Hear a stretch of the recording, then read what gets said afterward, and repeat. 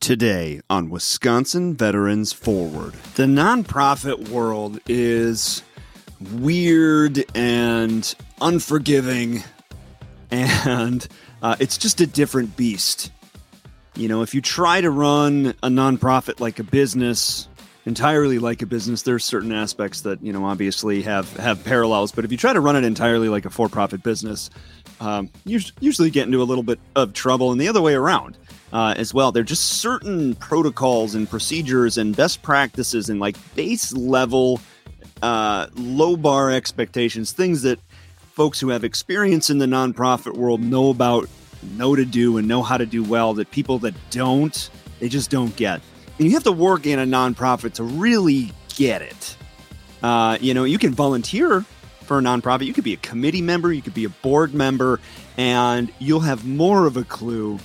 But until you work for a nonprofit, you don't quite appreciate just the unique, persistent level of stress associated with working in a nonprofit ecosystem.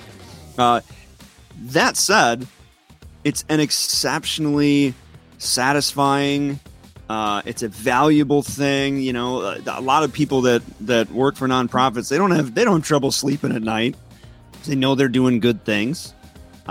You know, it's a fulfilling and satisfying career, and being able to serve veterans in the nonprofit space is doubly fulfilling, especially for folks like myself who served, and folks like our guest today who also served and has spent the last however many years of his career serving veterans, either in a government or a nonprofit capacity.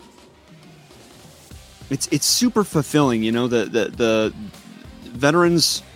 We just have a connection with our people, and we want to be able to support and still be their wingmen, even when we're not in the service anymore. A lot of us, and I think that's really cool.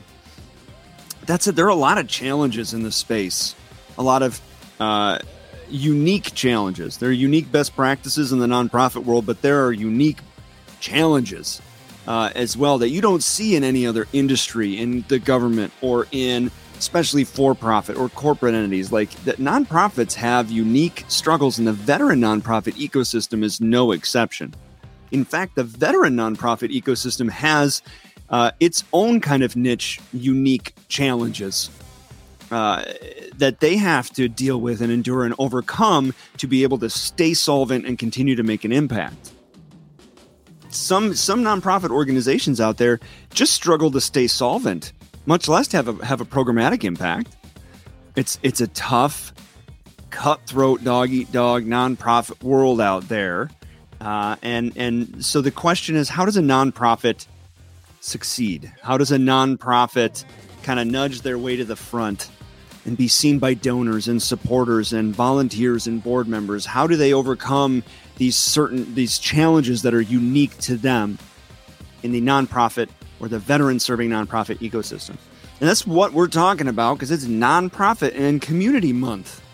That's what we're all about right now. We're talking about nonprofits in Wisconsin, community supporting endeavors and charities and programs in the state of Wisconsin. And we couldn't have a better guy here to talk to us about that than Zach Zadroik. He is with Veterans Outreach of Wisconsin. He's going to tell you all about that. He's been a county veteran services officer. Like, this is a guy that knows his stuff at a very wide, like, he knows from the government service angle, from the county veteran service angle, but then also he's in the nonprofit world now. And he's doing some groundbreaking stuff. Veterans Outreach of Wisconsin are the folks that are responsible for the veteran tiny homes village in Racine County. They're the ones behind that. And we've all heard about that. You know, but it's people like Zach that are behind the scenes making this magic happen and making a real impact. So we have Zach on the show today to talk about what are his unique challenges in his space. What is he seeing in the nonprofit world? For those of you out there that work in the nonprofit world or aspire to one day have or work for a nonprofit, what do you need to be on the lookout for? Or are you a volunteer? And the knowledge of this information would probably help you to better empathize with and support the paid members of the paid staff of the nonprofit. So I think this touches a lot of people. And I think some of you will be surprised, people that are on the kind of the periphery, on the outside of the nonprofit ecosystem. I think I've used the word ecosystem 47 times, and I'm sorry. If you have another word for ecosystem, please put it in the chat, and I will alternate between whatever that word is and ecosystem. Okay? Or if you have like a third or a fourth word, I'll just keep rotating them out. So apologies. But I think you'll find this valuable and very interesting. This is a very unique space, and I'm looking forward to diving into it with our guest, Zach Zadroik, right after this lovely new bumper. You are listening to Wisconsin Veterans Forward, Wisconsin's premier audio resource for veterans, military families, veteran-owned, and veteran-friendly businesses. Wisconsin Veterans Forward is brought to you by the Wisconsin Veterans Chamber of Commerce at wiveteranschamber.org. I love the new bumper. I'm excited about it. Okay, enough about that. Zach, my friend, how are you today, sir? I'm good. How are you? Thanks for having me. Yeah, you bet. Hey, I got to ask you, was the bumper too loud? No, I think it was good. Okay, I don't want people to too long too, so it was good. Toss their headphones just because it's like, yeah. So what's happening over there in Racine County, man? Talk to us. Yeah, so I mean, here at VOW, obviously we focus on two main things right now. We have veterans housing with the tiny homes. So we focus on veterans housing and then food insecurities with our veterans marketplace. We are going to be incorporating a new program here within the next month, and that's going to be our mental health program. Our mental health program is going to offer group therapy groups for the outside veteran community, not only our residents, but also we bring the residents there daily to go through, take care of their mental health problems. At our veterans marketplace, obviously we have 450 veterans and surviving spouses go through there once a month, right? Oh. So that tells me there's a big need there. And those numbers have been going up as the cost of food goes up across the board. Mm-hmm. So one other thing we're going to be adding to is a veterans mobile marketplace. So nice. The concept behind that is pretty simple. We take our marketplace and make it mobile. We're going to gut a bus. We're going to get a race car hauler. And we're going to use that to go to veterans housing groups in the state of Wisconsin. Mm-hmm. And ultimately, we'd like to go to separate counties, work with different veteran programs, work at the CVSOs, keep those data and analytics from those specific cities or counties.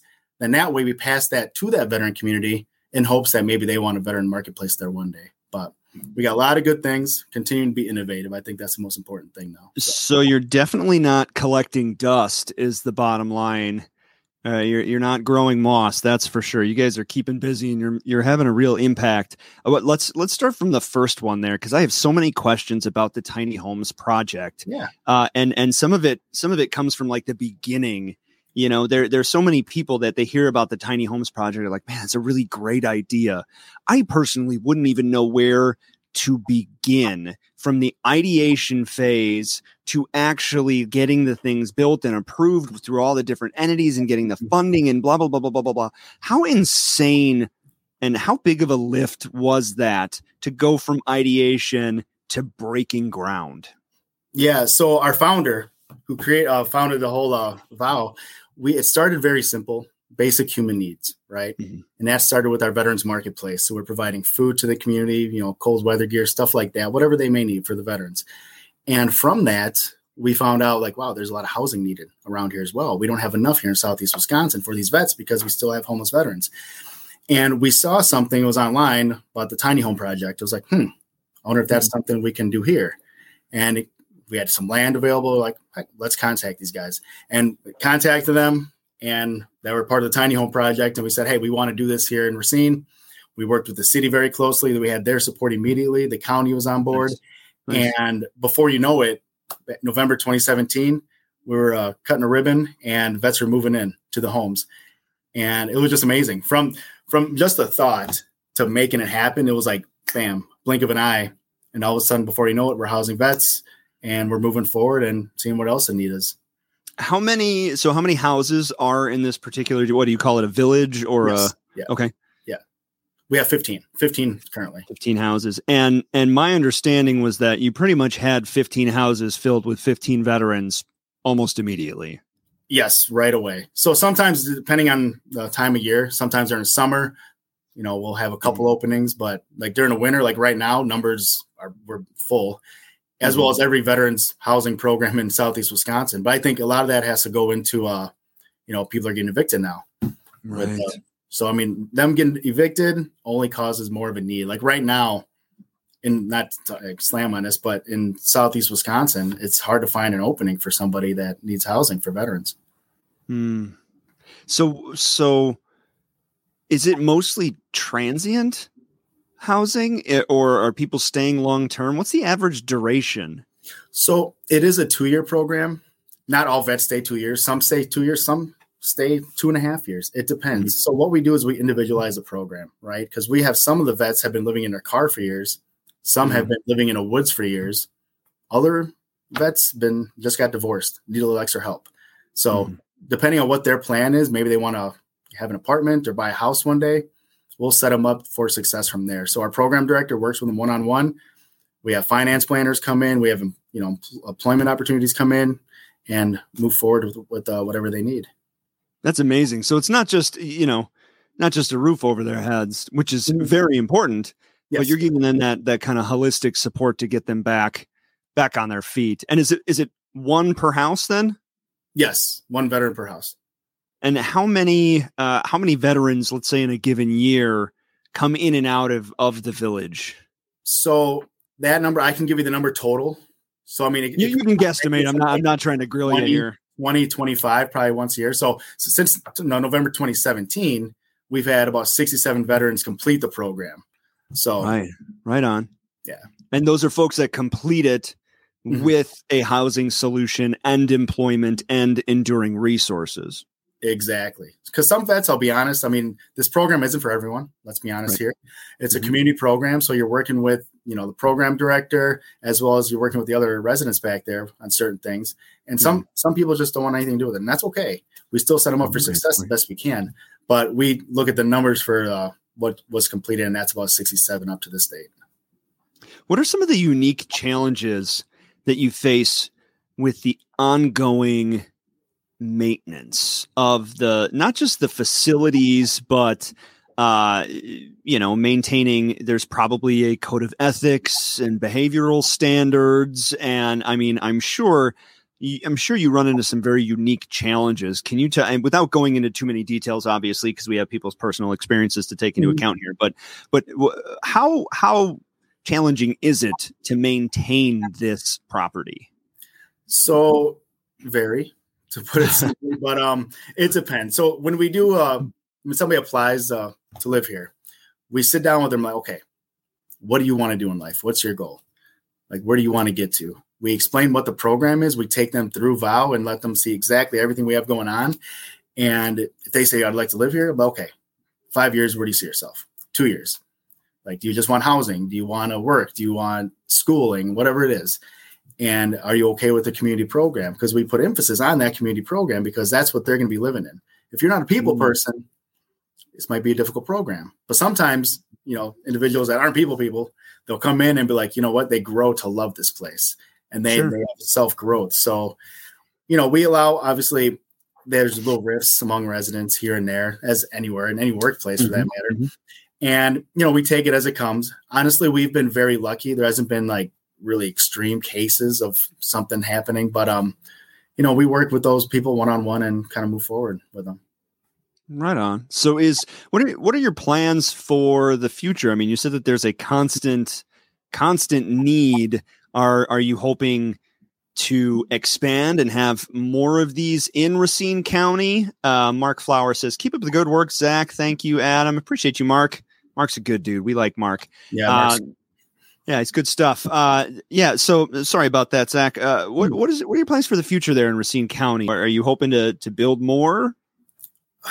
So we'll see. Honestly, I don't want to say yes. I don't want to say no. I mean, the biggest thing that we do here is we focus on the need, right? And this winter, we're kind of realizing, there is a need for veterans housing. Big time. Union Grove, they're booked. The housing over at the VA, they're booked with CVI. I mean, right. And there's other CVI apartments around here and they're full. So, I mean, it tells me that there's a need there. We also focus on the mental health side of things. Like that's where we're focused on right now, because ever since the pullout in Afghanistan, obviously that hit the veteran community very hard. When I was the service officer, I heard those needs and I saw those needs firsthand. So I knew that we needed to do something here at VOW to have something that the vets can come to at any time to escape that, a place in their mind that might be getting dark for them. So with the housing, though, to kind of focus on that, it's something that we're thinking about and talking about, but we're kind of monitoring the numbers and seeing how this winter plays out with other veteran programs. Because the reason we didn't is because we had 15 homes, and it was a good number. It was a good number because we had a program director run it pretty well. It wasn't getting too wild. It was pretty smooth. But also we had all this other veterans housing in the area, and they always had 1 or 2 openings. So it was nice. But like I said, this is one of the first years it's like everything's booked. So it's like, okay, maybe we need to look at other focuses out there where we need to look at. So. And where does the funding for something like that come from? I can't even imagine how much it would cost. I mean, is it a county funding, state funding? Is it largely private donors, individual donors, or a combination? All the above, honestly. Okay. So whenever I bring anyone through VOW, I explain first thing, like all this here is from the community. It all is. Whether it's for businesses, sponsoring a home, sponsoring community center, families donating, some food for our marketplace. It's honestly incredible to see the support and people come together whenever we need anything. But without them, we wouldn't be here. Without the community, this place would never exist. So it's a little bit of everything. We obviously, being a 501c3, we apply for the grants annually. And just the community as a whole has been the reason we're here. That's amazing. And in the national news, given things that have been going on in the last few years, you see Racine and Kenosha counties and in the news for certain things that have happened. And it's easy for people on the outside looking in to think that Racine isn't a great community.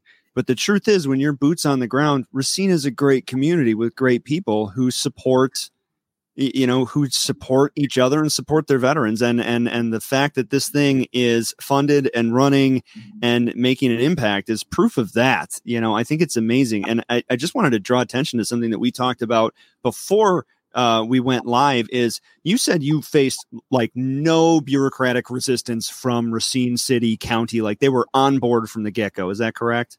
Yeah, the city and the county were extremely supportive when we got this going back in November 2017. I mean, obviously there's politics that go into it, but for the most part, they were very supportive. We had a lot of strong supporters within the city and the county that made this happen. No problem for us. Good stuff. We're going to continue this conversation with Zach from Veterans Outreach Wisconsin in the very next episode of Wisconsin Veterans Forward. We'll see you over there.